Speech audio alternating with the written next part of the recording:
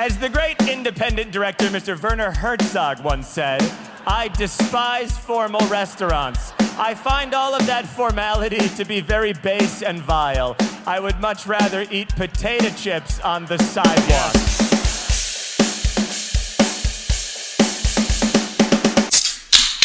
Ooh. Welcome to Potato Chips on the Sidewalk. I'm Barbecue Ben, and joining me today is... Chicken Twisties Jacob. We are just cracking open some Coca-Cola with no sugars. For no reason, we're not sponsored. And we never will be. Coca-Cola Corporation of Australia. If you would like to sponsor us, It's a 40-degree day here in Perth, Western Australia. yes. Mark McGowan's Empire. And we need a cool, refreshing glass of Coca-Cola no sugar. Exactly. Mm-hmm. It's been a hot day. So, you know what, Ben? And do you know what you decided to do on this hot day? We went to see a little film that's not the most expensive movie Searchlight Films has ever made. It is won by Best Picture winner Guillermo del Toro. Nightmare Alley, starring Bradley Cooper. And it's a remake / adaptation of the famous noir film and novel of the same name. And it follows Bradley Cooper as, what's his name again? Stanley Carlisle. Stanley Carlisle, who's a mysterious fella. He's a man with a unknown past. Yes, Yeah.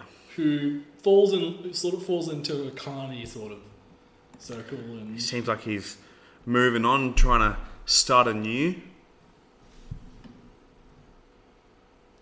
And are you recording now? Yes. Okay. And, you know, when this film was initially released at the Toronto Film Festival, the reception was... Toronto? I think it was... I know it played at Toronto. I don't know if that was its premiere. I think it's just because he loves Canada. It might not have been yeah. TIFF premiere, but yeah, probably in Toronto, yeah. But it had a bit of a lukewarm reception, to say the least. Like, it was... 80% on Metacritic. That's positive, but Yeah, but like, I mean, just... Then again- I'm not even talking about reviews. I just, like, it seemed like it was... people were tepid about it. Yeah, it wasn't,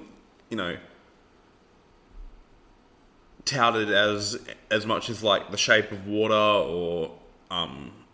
Actually, I don't think he's really had a... The Shape of Water was his biggest hit in a long time, wasn't it? Pacific Rim...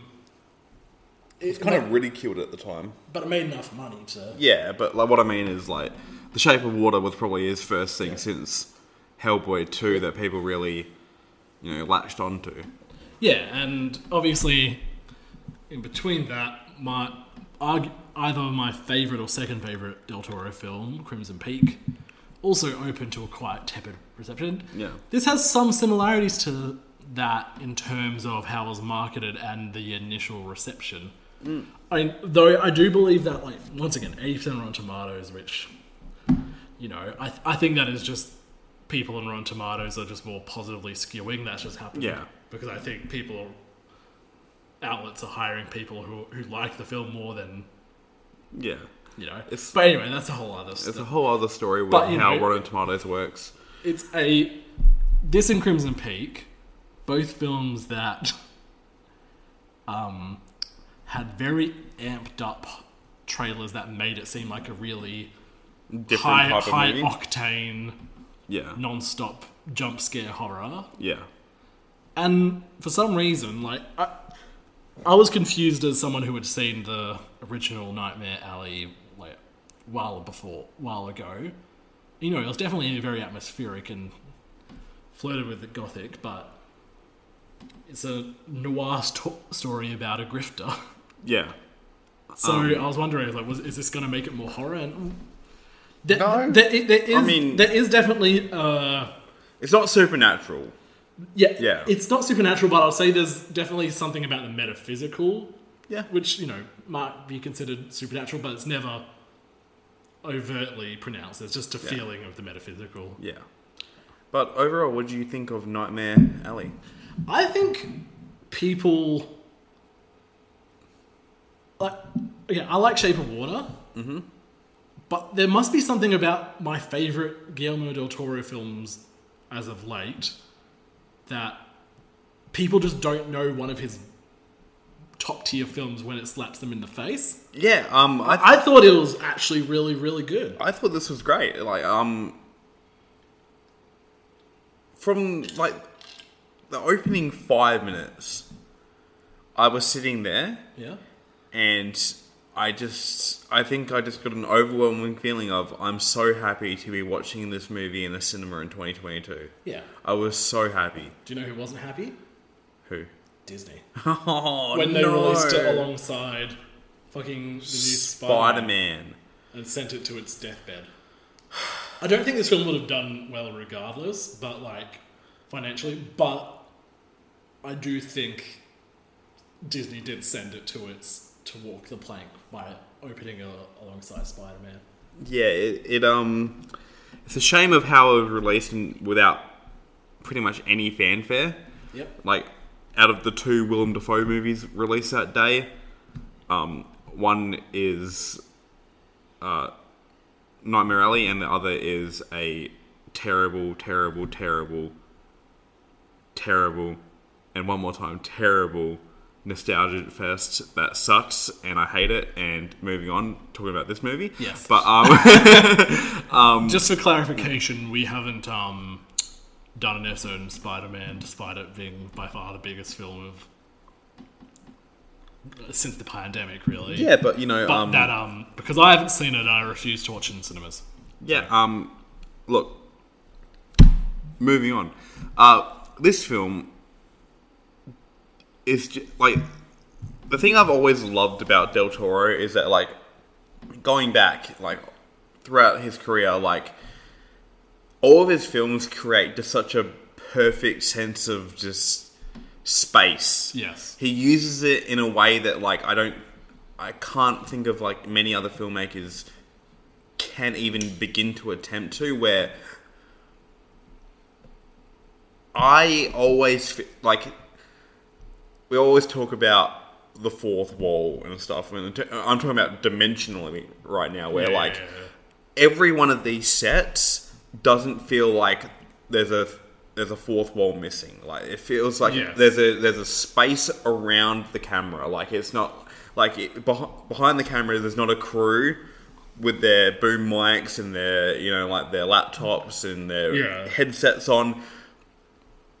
He shoots his films in a way that it feels like you are in the middle of a real area. Like, you look at, like, the mansion in Crimson Peak, you look at the farm area. Is it like a camp? Like, is it like a farm that's been taken over by the military in Pan's Labyrinth? Yeah, like that space, like the market in Hellboy 2. Like, it just feels like very expansive. Yeah, like it feels like around the corner there still is something beyond the set, and this does that in multiple locations. Like, there's Cate Blanchett's office, there's the carnival itself, there's the mansion of is that actor a surprise that we should keep secret? Well, I mean, it's Richard Jenkins. Richard Jenkins' house and courtyards and stuff. Like, it feels all very real, and the bus station. I mean, like, it all feels.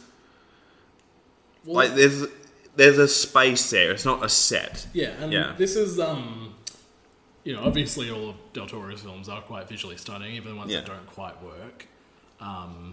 But this is his, if I'm not mistaken, his third collaboration with Dan Luston.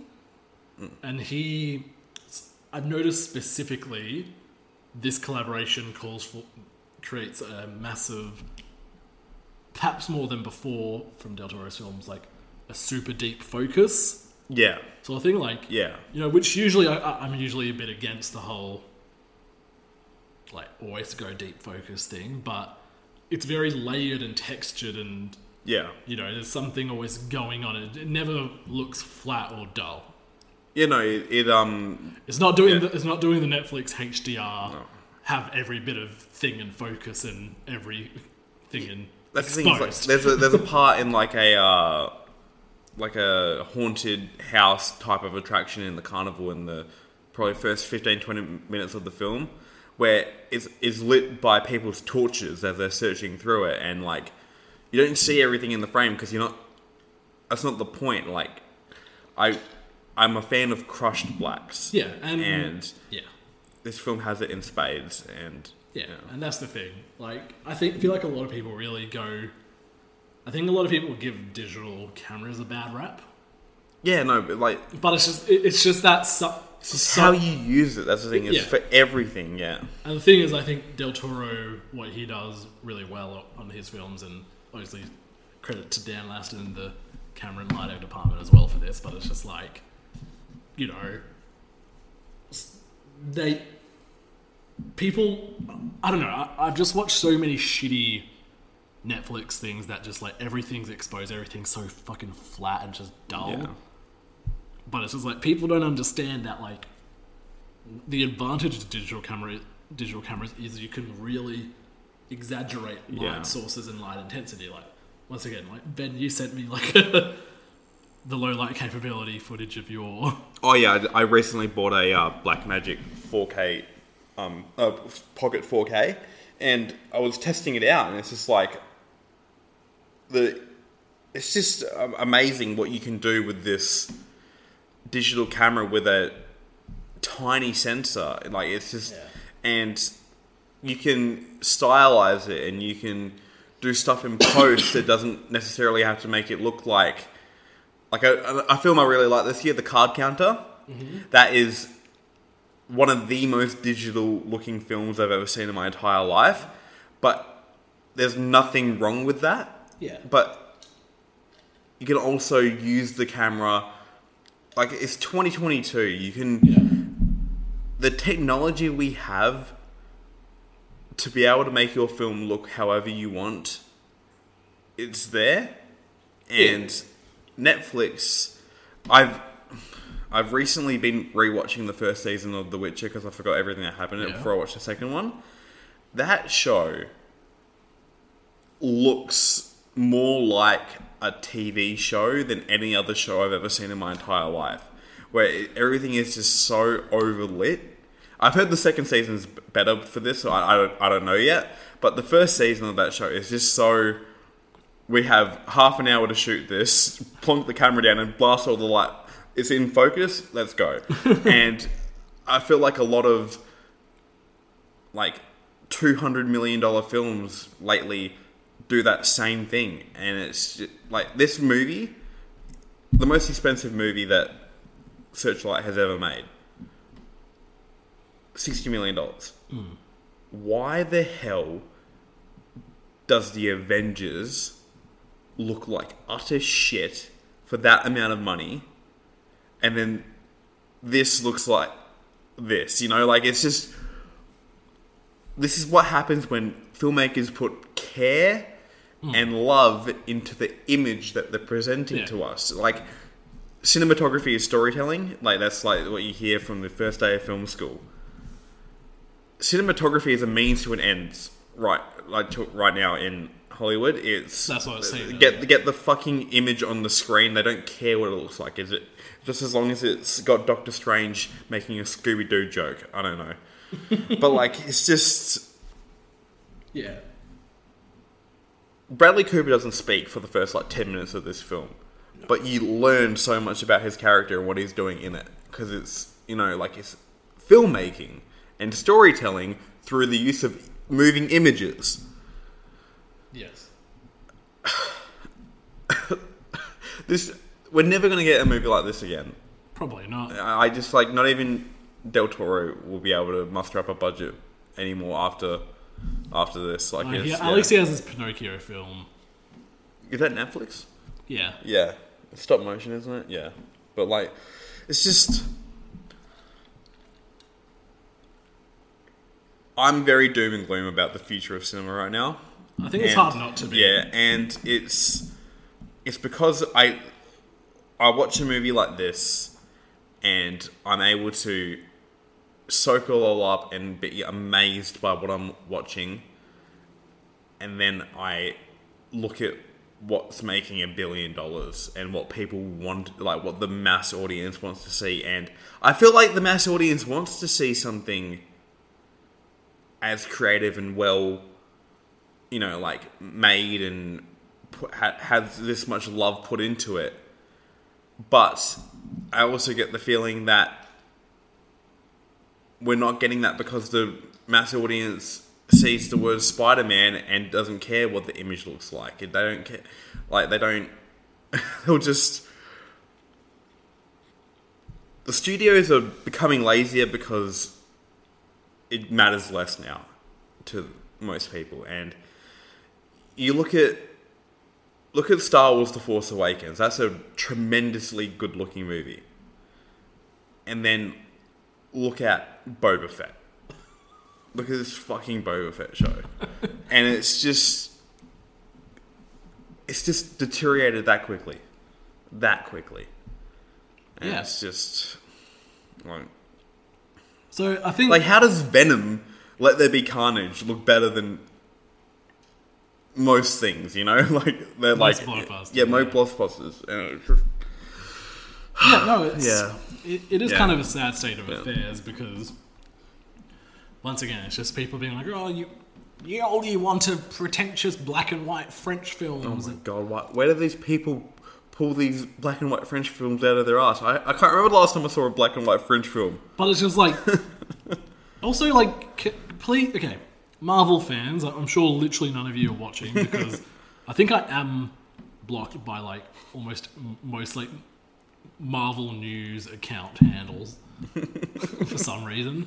Because you aren't a pig who's going to eat up the slop. Yeah, but it's just like, okay, but can Marvel fans please fucking share with the class why it's pretentious or, snobby to watch something that isn't in the English language? Like let's talk about this for a second. Yeah, like it's...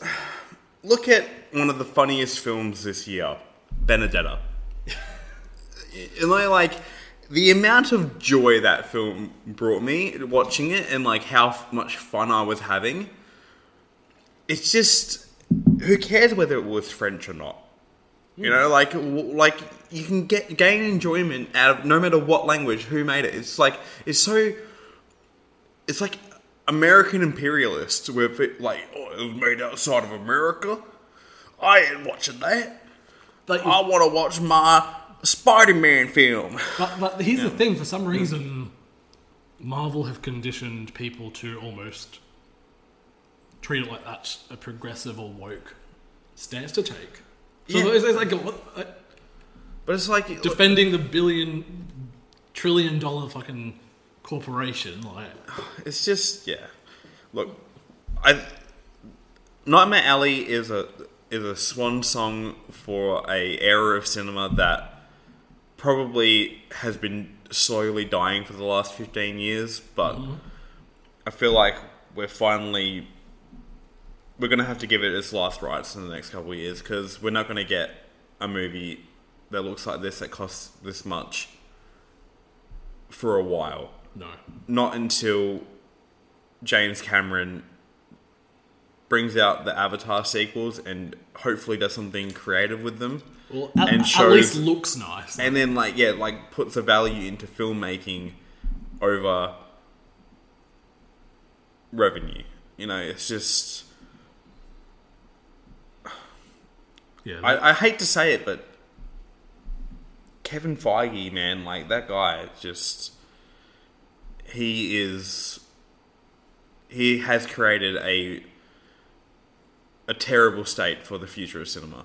yeah, And even the people at Warner Brothers, like, who tried to copy them, at least they've let their filmmakers make films. at least they actually look like they've been color graded well. Exactly, like, Or not even just color graded well. I'm sure. put some thought into some production design. Yeah. Like, I don't like Batman vs Superman. That movie looks far and away better than, like, just so many of these Marvel movies, where it's just like, it looks like Larry Fong actually put some effort into shooting it. I don't know who was the production designer, but they put some effort into the look of the film, and it's just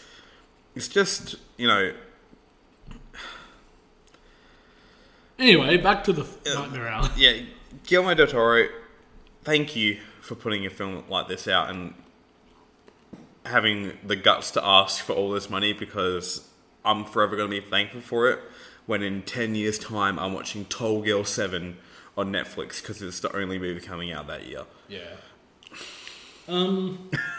Yeah. And, look, back to the film. What's the next Addison Rae movie? Look, I think instead of being all doom and gloom, we should be praising the elements of this film. Yeah. So, obviously, it looks beautiful. I think. Yeah, it looks beautiful. We've established it's well acted, very well acted, and it takes its time to play out scenes. It's not about moving to the next plot beat. Is so much of this film is just people talking about what tricks they know and how they're going to use it on people, and we watch the audience reacting to them, and it's just living in this world. And I'm sick of all these movies that just try to be like, oh, we have to do this, we've done it, we have to go do this now. And it's like, it's not about that. It's just kind of like, going through these people's lives. Well, and it enjoys being there. Being in its world. And Yeah. it enjoys the visual and emotional texture of it. And, it enjoys Bradley Cooper Doing a southern accent. doing a southern accent and being like a little grifter. We've had a lot of auteur grifter films this year. Yeah, like that season 5 episode of Community. Yeah. Or that season 6, I don't know. Some of us like, Red Rocket, Licorice Pizza, and Yeah. now this. But no, it's. I just, if you have the capacity to see this movie in a theatre, please do. Like, it is slow. It's not the movie that the trailer made it out to be. It's not going to, excite you in a way that's like, shooty, shooty, bang, bang, scary, scary, monster, monster. It's slow, it's haunting, and it will get you through it. And even if you can't see it in the cinema because of where you are at, where you are in the world, like, it just came out yesterday in Australia. Or more importantly, It's been out for weeks or more in importantly, the US. if your screening got cancelled because of Spider-Man. Yes, that's horrible. Disney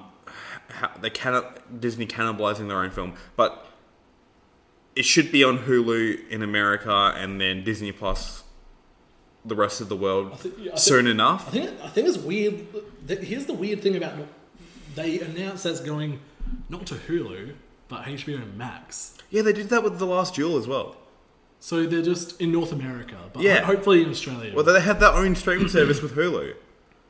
Okay, whatever. Well, whatever. I think at this point Disney are just sort of like, I think they just don't give a shit. Yeah. They like anyway. Yeah. I hate to sound so doom and gloom on a podcast of a film I actually really like. That's what I mean. It's like this film has reminded me of what we're going to be missing in the next few years, and there's something really melancholy about that and bittersweet where I'm high on this film, I'm just low on everything after this. Yeah, and I gotta say, like, I don't give a shit at this point. I don't have a lot of money to my name, but I'm proud I am supporting films like this with the money I do have, because I feel like, I don't know, I just can't see.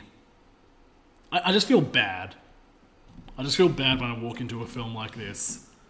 It gets delegated to a smaller cinema because there wasn't enough tickets. Yeah, this was meant to be playing in the largest cinema at our local, and like 5 minutes before we got there to buy tickets, they downgraded it to a smaller cinema. And there were only like 4 other people Yeah. with us, and it makes me sad. It makes me sad as well, but you know, I just want to be able to see something like this again, and I'm not sure I'm going to be able to. And please just go see it Yeah. in any capacity. You And can. to Mr. Del Toro, Thank you. I know you're not listening, but Yeah. thank you, and I'm also kind of sorry that. Yeah, I'm sorry as well. Sorry that you put so much fucking effort into the medium, Yeah. and even after you fucking made an Best Picture winning film, They have no faith in you. they have no faith in you, they have no interest in you. Yeah. You know, you have been failed, and it's not on you. Yeah. Anyway, Thanks for listening. this is the most depressing ending since fucking Disney's, like, The Dinosaurs. Do you know how that show ends? Do you mean dinosaur? No, not the movie Dinosaur. The Dinosaurs. It's like a fucking thing where it's like people wearing dinosaur costumes and like, it's like a Like sitcom. Barney? Yeah, pretty much. Do you know how that series ends? It's a kids series. I've never heard of this. Okay, but it ends. This is the season. There's a meteor? No, it's almost like it ends with the main character freezing the world to death because he tried to do some weird scheme, and the world ending. The final scene is him comforting his baby dinosaur that we don't know what's happening, but at least we'll be together. And they look at the family looks at each other, knowing it's about to go. It's about to die. That's how the kids, the series for 6-year-olds was ended. Thank you for listening to Potato Chips on the Sidewalk. Have a nice day. Good night. Goodbye.